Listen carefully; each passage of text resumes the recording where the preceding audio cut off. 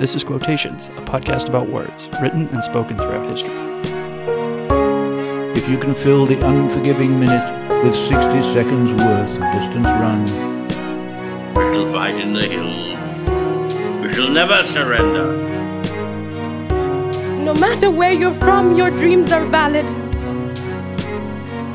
The pale blue dot, the only home we've ever known. Hello and welcome to Quotations. I'm Matthew Monroe. Here's today's quote. We shall go on to the end. We shall fight in France. We shall fight on the seas and oceans. We shall fight with growing confidence and growing strength in the air. We shall defend our island, whatever the cost may be. We shall fight on the beaches. We shall fight on the landing grounds. We shall fight in the fields and in the streets. We shall fight in the hills. We shall never surrender. And if, which I do not for a moment believe, this island or a large part of it was subjugated and starving, then our empire beyond the seas, armed and guarded by the British fleet, would carry on the struggle until, in God's good time, the new world, with all its power and might, steps forth to the rescue and the liberation of the old. Now, this is the second of 4 episodes highlighting the 4 quotes that I wove into the introduction music to this podcast. And I poured over a lot of quotes as I built it out. I got the music from a very good friend of mine. He put it together himself and composed it, and then I overlaid the quotes on top of that. And there are a lot, as you would expect, and I rejected many, but these 4 in particular stood out. The first was an excerpt from Rudyard Kipling's poem, If. And if you haven't listened to Sean Powell and I examine that poem, add last week's episode to your queue after this one. Today's quote is statesman and Prime Minister Winston Churchill. He was born November 30th, 1874, at Blenheim Palace in the UK, and he died January 24th, 1965, in London at the age of 90. And you probably recognized his voice without me having to tell you who it was. You've probably heard part, or maybe all of this speech from which today's quote originates. This is actually the second of 3 great speeches that he delivered in his first 40 or so days of his prime ministership. The speech is known commonly as the "We Shall Fight on the Beaches" speech, because while not highlighted in the podcast intro, that is one of the more famous lines from this particular speech.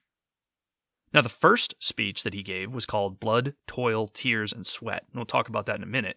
And the third one, given just a few weeks after this, was entitled This Was Their Finest Hour, and we'll talk about that as well.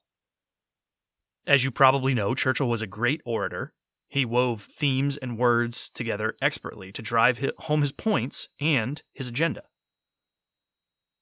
Now, of course, I would be remiss to not point out that the man was not without his faults. But when England needed him, when Europe needed him, when the world needed him, he delivered. Imperfections taken into account and acknowledged, he was what they all needed at the time. Recall that he took over for the idealistically naive Neville Chamberlain in 1940, and he was immediately set upon to oversee the withdrawal from Dunkirk. He also had to watch the French lose the Battle of France and attempt to rally his nation to fight and to suffer when many people probably rather would not. If you haven't heard about some of the things that happened prior to him taking over as Prime Minister, take a moment and go read about that as well, because Neville Chamberlain's performance prior to this left a lot to be desired. So he had a large responsibility to not only set the tone, but also create a set of expectations and to rally everyone to those expectations, after listless and wobbly-kneed leadership prior to that. Now, I said we'd look at the first and third speeches as well because they're interesting. So the first speech, again, was called Blood, Toil, Tears, and Sweat, and he delivered that on his very first day in office. And his goal, again, was to rally the nation. He gave the equivalent in Blood, Toil, Tears, and Sweat of what I can only think of as that old Marine Corps recruiting poster. Perhaps you've seen it. If you're a Marine, you've certainly seen it. It's the poster with the drill instructor standing over a Marine, just screaming. You can see the veins popping out of his neck, and he's just screaming at a Marine, and it says, "We never promised you a rose garden." And that's basically the equivalent of what Churchill delivered to Parliament, to the British Empire, and to the world that day. He basically said, the fight that we are entering, the fight that we are now a part of, is going to be hard and painful and potentially last a very long time. And with that, he hoped to rally and stiffen the spines of those who listened. And he did, and he began to gather steam early in his prime ministership with that speech. In fact, you do far worse than to go and listen to all three of the speeches. They're just that good. And you can feel your spine stiffen and your resolve grow strong, even though it's more than 80 years since they were delivered. Such was his effect as a speaker. Now, the third speech he delivered after the withdrawal at Dunkirk, and the beginning of a long period of time without significant British forces on mainland Europe at all, was the "This was their finest hour" speech. And recall Dunkirk, maybe you've seen the movie, maybe you've read about it or recall it from your history classes. Dunkirk was a massive withdrawal from the coast of mainland Europe at the town of Dunkirk as British and other Allied forces were swept up and encircled by the rapidly moving German forces invading the countryside. It required a variety of civilian boats and every military ship that could be mustered to go and rescue these folks literally from the beaches. You can see the pictures of the British soldiers just hanging out on the beach, hoping and waiting for the next boat to come to take a bunch of them home across the channel. So this had just happened when Churchill delivered this particular speech. And his goal, again, was to steel his counterparts in Parliament and the nation to stand together. The final line of the speech is perhaps the best one of them all. He says, "Let us therefore brace ourselves to our duties, and so bear ourselves that if the British Empire and its Commonwealth last for 1,000 years, men will say, this was their finest hour." And wow, I don't think people write speeches quite like this anymore. Maybe I'm wrong, or maybe I'm waxing nostalgic for a period of time that is no more. But if that doesn't make you want to grab your rifle and your bayonet and your helmet and go fight, I don't know what will. I mean, think about that. He says, for 1,000-year history, if the British Commonwealth lasts for 1,000 years, let those people living at the end of that look back and say that that year, that time, that period, World War II, back in 1940 to 1945, was their finest hour. That is a motivational speech. And today's speech is also excellent, and I again recommend you listen to them all. I'll put a link to each one in the notes. And I'm going to play the clip for you again, but before I do, imagine that you're a British citizen at the time, and the war is just ramping up. Recall, it began with the invasion of Poland by Hitler back in 1939, so it's been less than a year at this time. The U.S. is not involved directly yet. That won't happen for a year and a half, following the attack on Pearl Harbor in December of 1941. This speech is delivered in mid-1940, so we're a long way out. The British are essentially going it alone. The French are not doing well in the Battle of France, as Germany has swept from east to west across Europe. And we don't know the outcome yet, right? You, the British citizen, in this analogy, don't know the outcome. And Hitler appears unstoppable. In fact, Britain's most geographically and nationally linked ally is getting stomped across its own backyard. So ask yourself, what is your thought process at this time? And then up steps Winston Churchill to the podium, and he says the following. We shall go on to the end. We shall fight in France. We shall fight on the seas and oceans. We shall fight with growing confidence and growing strength in the air.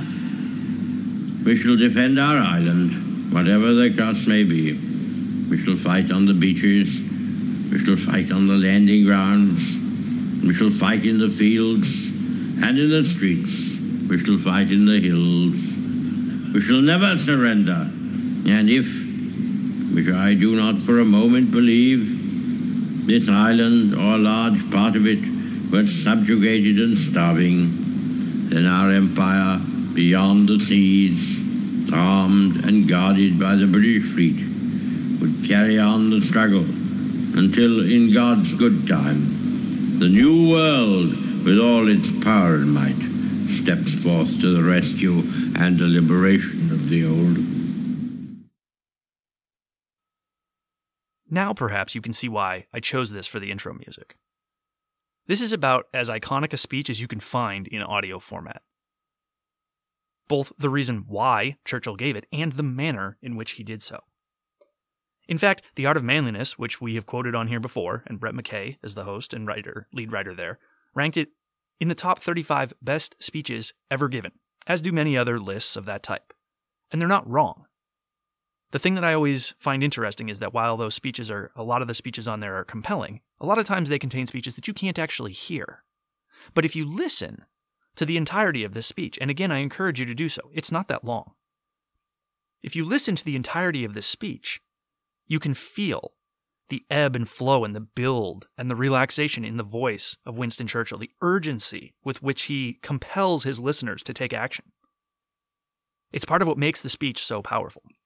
It's why Martin Luther King's I Have a Dream speech is often cited in speaking classes for meter and tempo and the weaving together of themes and the repetition of key points, etc., etc. So too with this. Now, certainly, Abraham Lincoln's speech at Gettysburg is an incredible speech. It stirs the soul. But none of us were alive to hear it, and it wasn't recorded, so we don't get to hear the man actually speak the words. And this speech stirs me now, even today, to action, and perhaps it does with you too. Make no mistake, this was a very dire time in the world. And what the moment called for was a man of conviction and a man of strength. And Churchill gave the world that. And take some time and listen to it, and to the others. They're all great, and they provide a glimpse into the challenges of leading the nation and the world in a time of great crisis. The pressure was immense on Churchill's shoulders. Failure was all too possible and equally unacceptable. In fact, Churchill at this time was very young in this role. Now, he had had other key positions in Parliament before this, which had led him to be the top choice, or one of the top choices, I suppose, to lead Parliament. If you want an interesting book on that, look up the book Troublesome Young Men, because it talks about some of the folks who very early on spoke out against Neville Chamberlain and the way he was handling Hitler's rise to power in Germany at the time. It's an interesting book. Churchill was among them, but not completely. It's complicated, as these things often are. But Troublesome Young Men, look it up, it's a great book. So the question at the time was, would Churchill live up to the expectations and guide the nation through the turmoil to come? Or would he, like his predecessor, be unceremoniously removed for mishandling the situation, which had no wiggle room to allow for that? No one knew that at the time, but we do now. This speech was just a sign of things to come. And that is why I included it in the introductory music for this podcast. Until next time, I'm Matthew Monroe, this is Quotations, and thank you for listening. If you've enjoyed this episode and would like to hear more, please subscribe in your favorite podcast app, or visit me at quotationspod.com to download and listen. Please also take a moment to recommend the podcast to a friend. That's a huge help. You can tweet at me at quotationspod, send me an email to quotationspod@gmail.com, find me on Instagram at quotationspod, or join the conversation on Facebook at quotationspod. I look forward to hearing from you, welcome your feedback, and thanks as always for listening.